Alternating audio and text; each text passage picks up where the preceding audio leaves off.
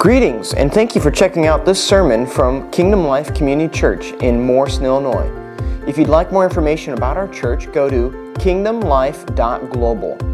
And now here is the sermon from our pastor, Steve Harmon.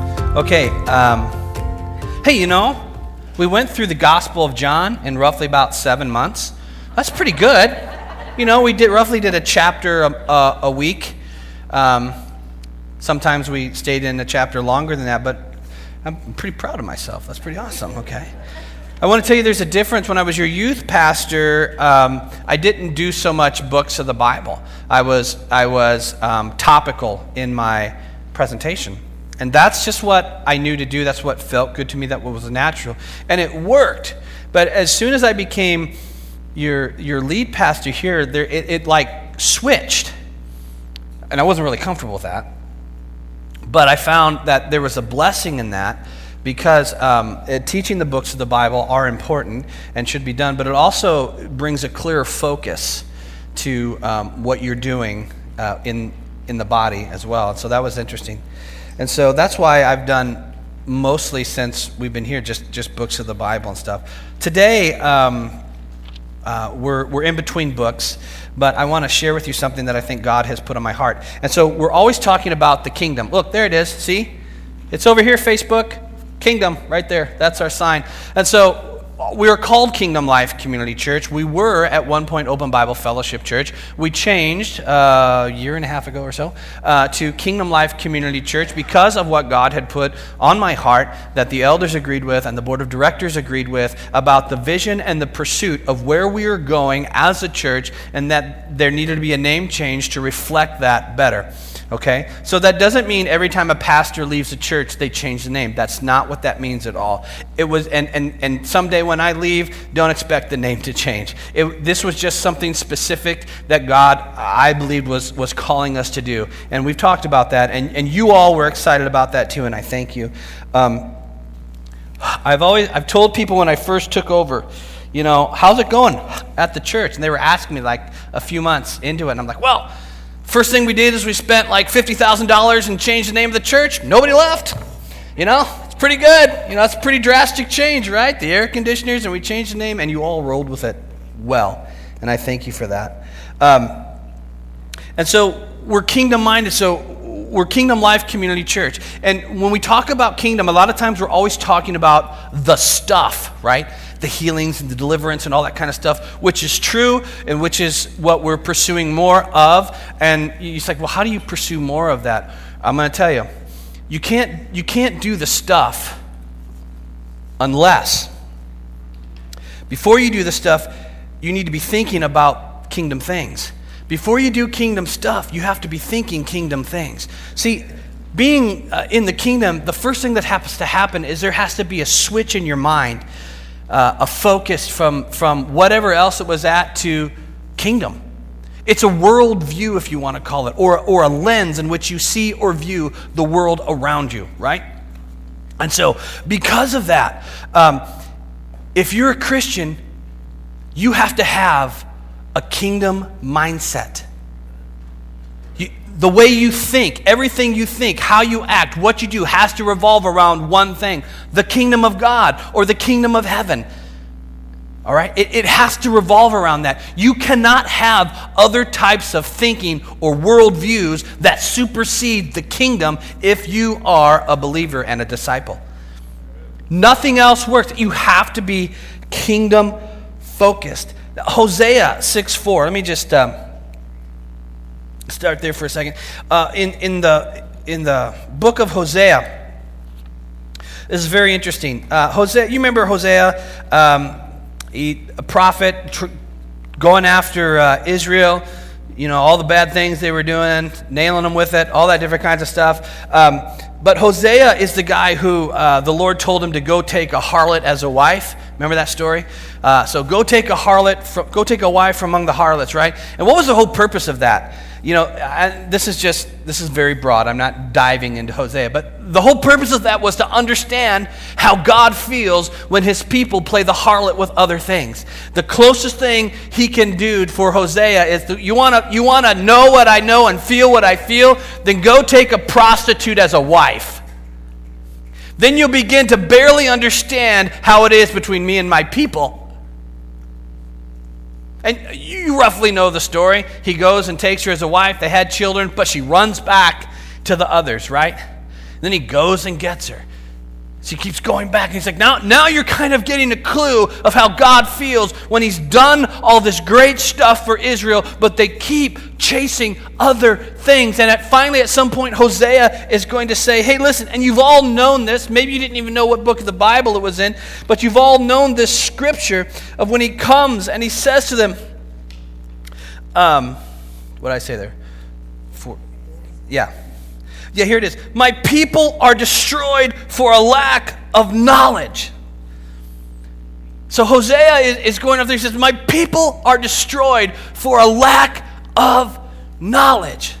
And listen to what else he says at the end of this. He says, I also reject you from being priest for me, because you have forgotten the law of God, and I will also forget your children. So this is a very powerful statement that God is saying through Hosea about this kingdom of Israel whom he loved, right?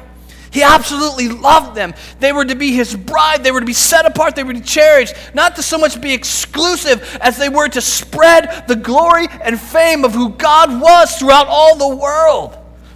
That was the initial purpose. But she kept chasing after other things. She kept going until finally there is a lack of knowledge and they're going to be destroyed from it. So let me tell you what this means. The lack of knowledge is not just something that happened. It was a choice that they made.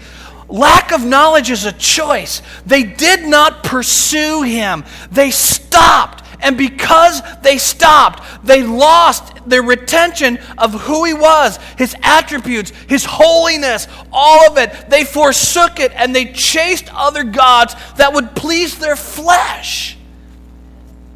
So glad that doesn't happen today, right? Okay, so because there was this lack of knowledge, they're destroyed. They're cut off. It's done. You look at again in Hosea 6:4. He says, 6:6. He says, for I desire mercy and not sacrifice, and the knowledge of God more than burnt offerings. See, there's that knowledge word again. What is he saying? Listen, you can get so traditional in doing what you do, where there's no heart in it what for all, and not even know why you do what you do, that it means nothing to God, even though he started it in the first place. So he says, I desire mercy, not sacrifice. Because in Isaiah and Hosea around the same time, Isaiah would say at this time, listen, your new moons, your Sabbaths, all that stuff has become an offense to me. Well, God's the one that started that stuff, but they've become an offense to him. Why? Because there's no heart in worshiping God in it. It's just tradition. And because it's tradition, they're going after and chasing other things. The Baals, Ashtoreth, all these other gods that are out there, fertility cults. It's not that I don't need God. It's just that he's not, it starts out with he's just not enough for me, so I need these other things. So I know God, he said he would be my all, but maybe God will also use Baal, this fertility thing, so that'll make my garden really grow, and all I have to do is pay some money and sleep with a prostitute, and I'll get a better yield in my harvest. See, it doesn't start out big, this drifting away and walking away from God. It starts off very small, and it starts off with the thinking of, I don't know if this is really working anymore. It's very soft. And a lot of times what happens is you go to church day in and day out, and week after week with the thought in the back of your mind, but you'll never confess it to anybody because you're too religious to do that. But in the back of your mind, it's like, I don't know if I really believe this anymore. I don't know if this stuff really works. I mean, I've been taught this stuff, but there's so many other things out there. These are the things that start in our mind that are trying to drive us off. It's like when you get a little tiny cut, right? and you're like, it's just a lot, kind of cut, it doesn't matter. Right? But all of a sudden, you don't wash your hands, and maybe you're working out in a farm, and all of a sudden that little cut is getting a little bigger, and then you see the red lines start to go up your finger because it's an infection. And, that type of thinking that I just talked to you about would look at that red line and say, it's just a finger. It can't be that bad.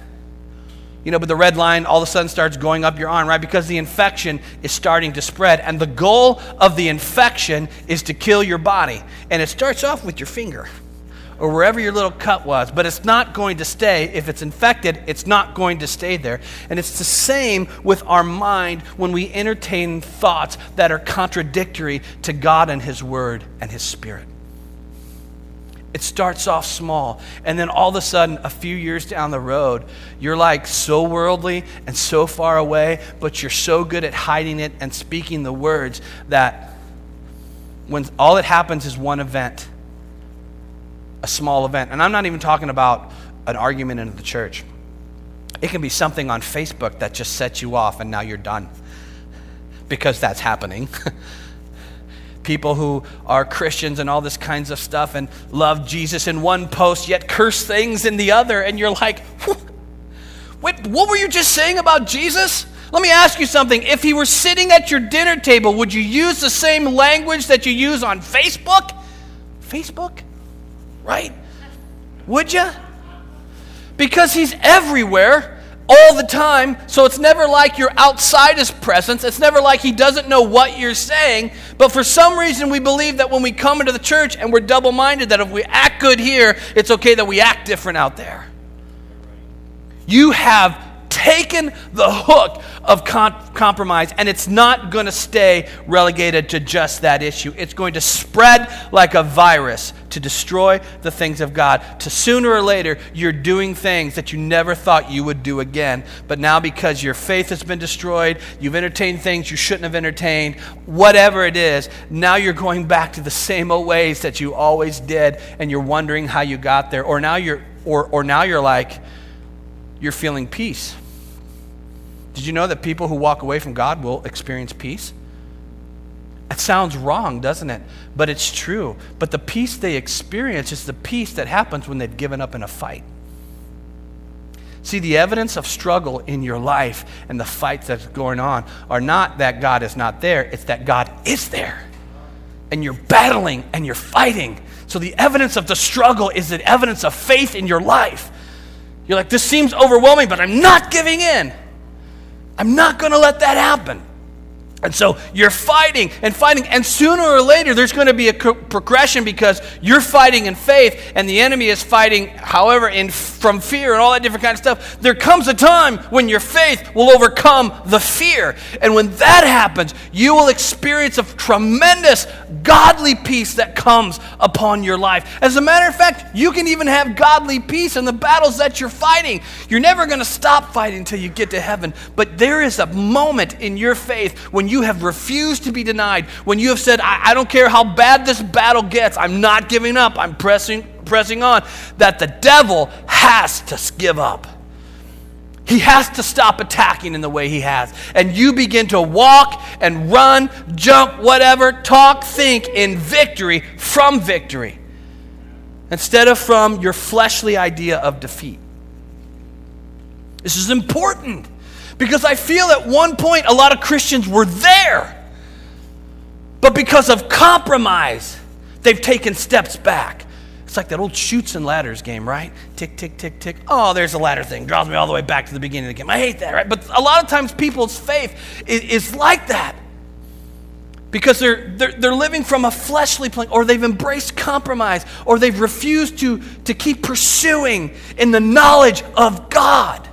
And because of that, they don't grow. They don't grow. If you're not growing, I love this from you ever watch that movie Shawshank Redemption? Yeah. Right? Great movie. It's a prison movie. It's Tim Robbins and Morgan Freeman.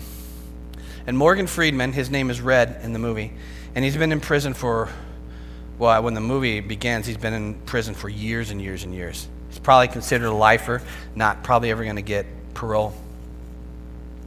But he has this statement in the movie that has such spiritual connections to it for us. He turns to the guy, and the word is, you need to get busy living or get busy dying. And I've always retained that because I think it's so appropriate when it comes to our faith today. You need to get busy living or get busy dying, because there is no maintain. There is no maintain.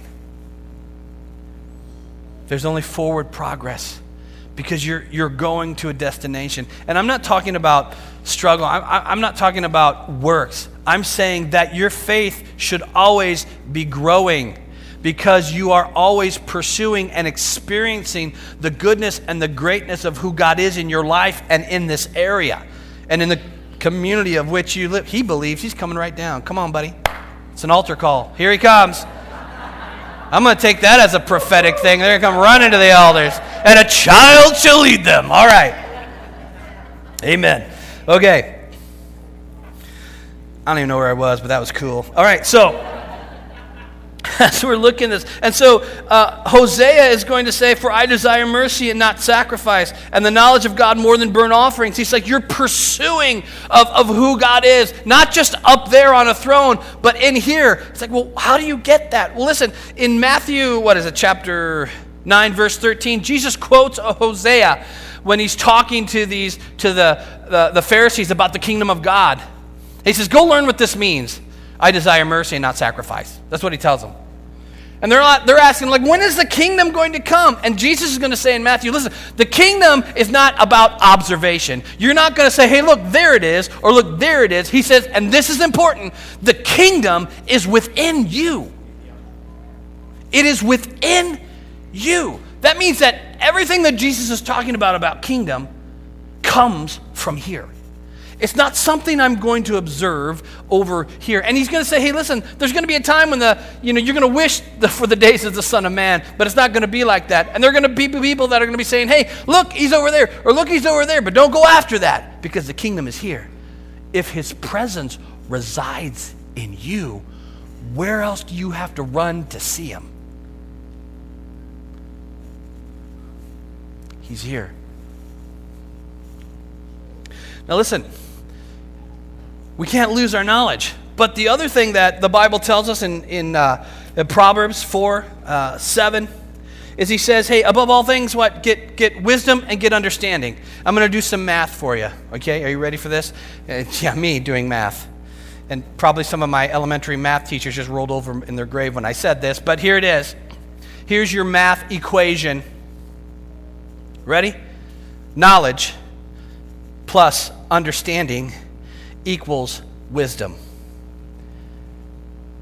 Because James tells us, for those who know what to do but don't do it, to them it is sin.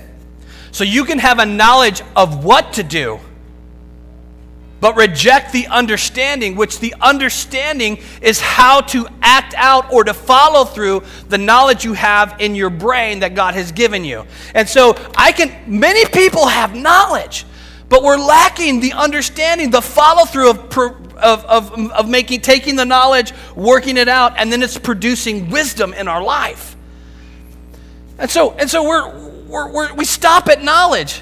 It's not enough to just know Bible verses, because the devil knows Bible verses. A lot of people know Bible verses, but why isn't it producing power in their life? Because they have not taken it from here to here and worked it out everywhere else in their life. And that's why you have people with no wisdom who say they believe, but do the stupidest and dumbest things you could ever believe on this earth.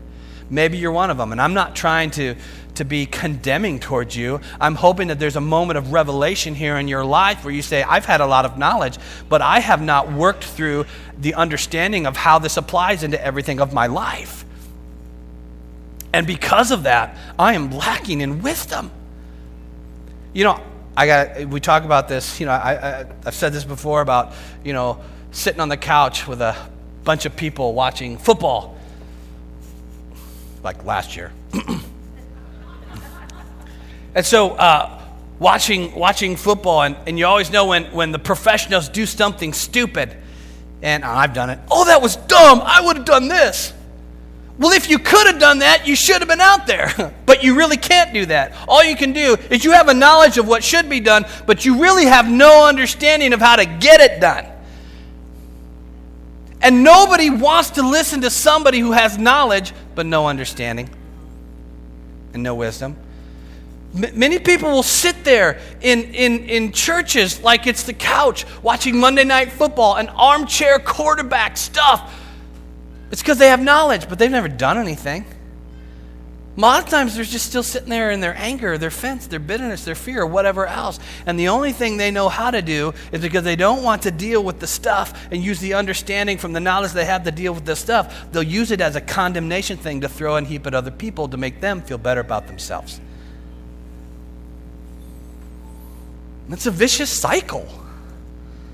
You're like, why am I not getting better? Why are things not working out? Just take a step back. Look at the knowledge you have. Ask God to give you the understanding of how to put it all together in your life. Because we know Proverbs 3, right? Trust in the Lord with all your might and lean not on your own.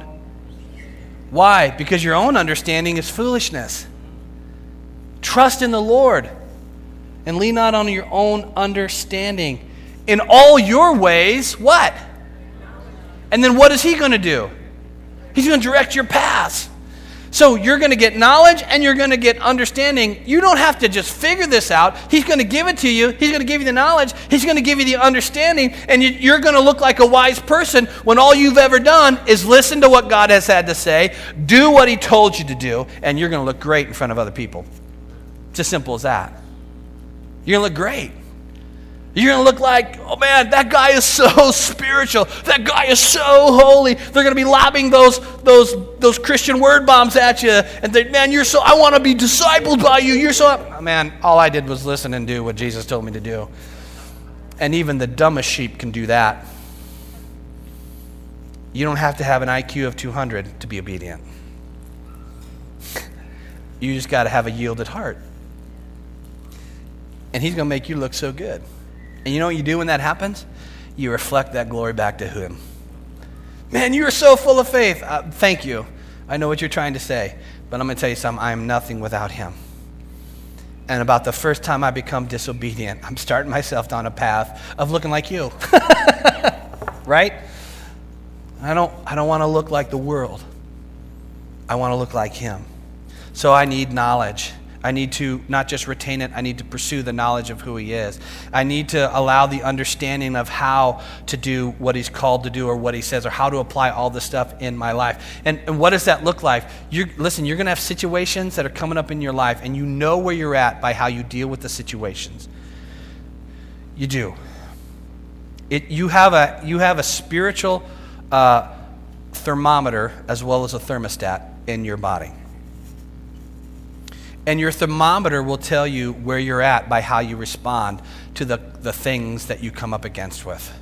And your spiritual thermometer will tell you fleshy, spirit. And it doesn't lie. It's the Holy Spirit. Man, I've been there. Thinking you're something and something comes up and you're like, oh wow, the bottom just dropped up on the spiritual thermometer. That was really fleshy. That was really horrible. And what does that tell you? That tells you, like, maybe I'm not so much that I thought I was. And so, Father, how should a spiritual man respond to crises that come up or to issues or whatever, stuff like that? Things with my kids, things with my wife, things at work, whatever. All of those things are under your kingdom mindset. And the kingdom will filter itself out, if you'll allow it, into every aspect of your life. It's hard because you've got to resist doing things in your own and how you think it should be done and listen and wait for what the Father is speaking. Are you getting it? Listen, there's a kingdom. There cannot be a kingdom unless there's a king. And the king is way up here, and I am way down here. And the king is also a father who will speak to me lovingly, tenderly, guiding me in all areas if I will let him. If I will not fight him on these things. If I will listen and then do these things. Okay. Kingdom minding is about having a worldview or a mindset on about this earth that is shaped by heaven. Let me say that again. Kingdom mind is about having a worldview or mindset on or about this earth that is shaped by heaven. Matthew 6, 9 and 10. Our Father art in heaven, hallowed be thy name. Your kingdom come, your will be done on earth as it is in heaven. Okay? That's the scripture. Your kingdom come, your will be done on earth as it's already done in heaven. Which means if you have heaven's mindset on things, that is when you can execute heaven's stuff on earth. It doesn't come through your fleshly attitudes. It comes through focusing my mindset and putting everything under kingdom. Not over kingdom, under kingdom. I am under him. He is the Father, I am his son. I am under him. And when I place myself there and put the responsibility on everything on the shoulders of the only one who can carry it and just do what he tells me to do, I walk in peace there too. And then I also see victory, how it plays itself out in my life. But I'm not going to execute the kingdom of heaven on earth if I don't have the mind of Christ and the mind of heaven in me. I don't execute the kingdom of heaven in my own strength. Which means I have to have heaven's view, which is God's kingdom, about where I am and what I am doing on this earth. Everything. We think, man, that's really hard. It's really not. What's hard is to try and figure stuff out on my own and attach a Christian label to it. If I just listen. Because doesn't the scripture say, he will keep you in perfect peace whose mind is stayed on him? He will keep you in his peace when your mind is stayed on him. That's a good God. All right, look at, we'll close the book on this here in just a second. Let's look at Romans chapter 8. Look what it says. So I have to have heaven's mindset. If I'm going to execute his kingdom on earth, then I have to understand his kingdom from heaven's perspective. And Romans said that this is where we lose the battle, people. Here's what Romans says. We'll start in verse 5. For those who live according to the flesh set their minds on the things of the flesh, but those who live according to the Spirit, the things of the Spirit. For to be carnally minded is death, but to be spiritually minded is life and peace. Because the carnal mind is at enmity or war against God, for it is not subject to the law of God, nor indeed can be. Okay, so what is that really saying? That means if you don't have heaven's perspective, spiritually minded on everything, your carnal flesh that you're living in is going to put you in direct conflict with God. Do you hear me? Living in the flesh is not funny anymore. Living in the flesh, having the mind of the flesh, puts you in direct conflict with God. Remember? I'm sorry I use this again, but Peter, you're the Christ, the Son of the living God. Great, wonderful revelation. Now I'm going to go to Jerusalem for rebuking the Lord. He went from spiritual to flesh in about 1 nanosecond. He went from having a great revelation from the Father to being called the adversary and an offense to Jesus. And that is the difference between spiritual and fleshly mind. It can happen like that. This is why we want to be on guard. On guard.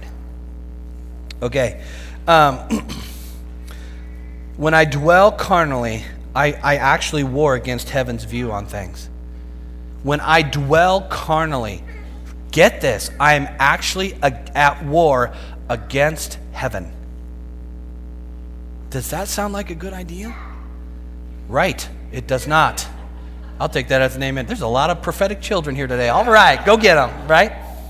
I don't want to be at war against heaven's viewpoint on the earth. I lose that battle every single time. I lose it. I'll lose it in my mind. I'll lose it in my heart. I'll lose it in my soul. I'll lose it in my body, and I may lose it at the end. I don't want to have a fleshly viewpoint on things. I want to be spiritually minded. And being spiritually minded means that I'm going to have the kingdom of heaven in here, I'm going to have the kingdom of heaven in here, and I'm going to have the kingdom of heaven out here towards you and you towards me. So there's going to be a whole lot more mercy with us, with each other, than there may be. We're going to have much more understanding towards one another. Listen, you should have great understanding towards me, and I should have great understanding towards you, because we're both fallen people, and we both know what a fallen nature can do. So we can agree with each other that the fallen nature is bad and strive together to live in the spiritual mindedness that God has called us to, that will exist in community as well as kingdom. Amen? Amen? All right. So let's not be a people who are going to be destroyed because of our lack of knowledge or wisdom or understanding. Let's not be a people who are going to be left on the side of the road because we have forsaken the things that God has told us personally and corporately. Let's not be a people who are living in outright defiance towards the kingdom in heaven. Let's be a church who exists ordained by God to be in a cornfield, to preach, teach, and reach people for the kingdom of God, seeing people saved, healed, and delivered, man. Let's not let the little things in life become the main things in life. Let's let the main thing in life, which is the kingdom, become the main thing in life. Let's let the most important things, our minds dwell on the goodness of who He is, His peace, His love, everything of that, and let's push off to the sides the negativity that is trying to destroy us, to keep us focused on things that we should have power over through Him.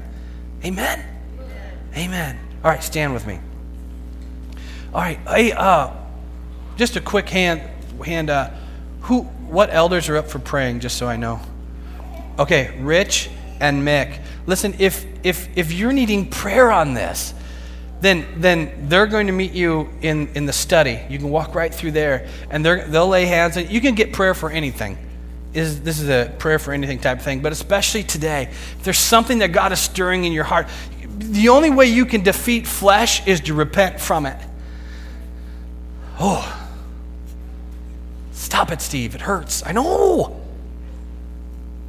I have to repent. I have to acknowledge that I've been living fleshly. I have to acknowledge that I've been listening to the enemy speak from the lips of my friends and believing that, oh, that's harsh, instead of what the still small voice is saying in my life. I have to stop exalting people over the King. It's not easy. Brokenness never is, but I'm telling you, he doesn't break that He doesn't remake. Okay? If He breaks you, He'll remake you all the way through the process. So Father, in Jesus' name, God, You are so good. You are so awesome. Jesus, thank You for today. Thank You for light, for life, for love, for energy. And Jesus, it's all from You. God, we just bless Your holy name. This is Your church. We are Your people. Help us, Lord God. Forgive us, God, for compromise. Forgive us, God, for treating You as common. Forgive us, God, for thinking things that are not from You and dwelling on things that are not from You. Forgive us for living in offense. Forgive us for living in fear. Forgive us for living in anger. But also, Lord, thank You for Your mercy and Your grace. That, Father, even though we may have dwelt in these things, that, Father, you still reach out to us and You still lift us out of it. I thank You for that. I thank You for that. And in Jesus' name, Lord, I'm excited about what's going to happen.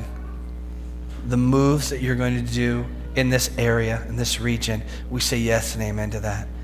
We just bless You in Jesus' name. And everyone said, amen.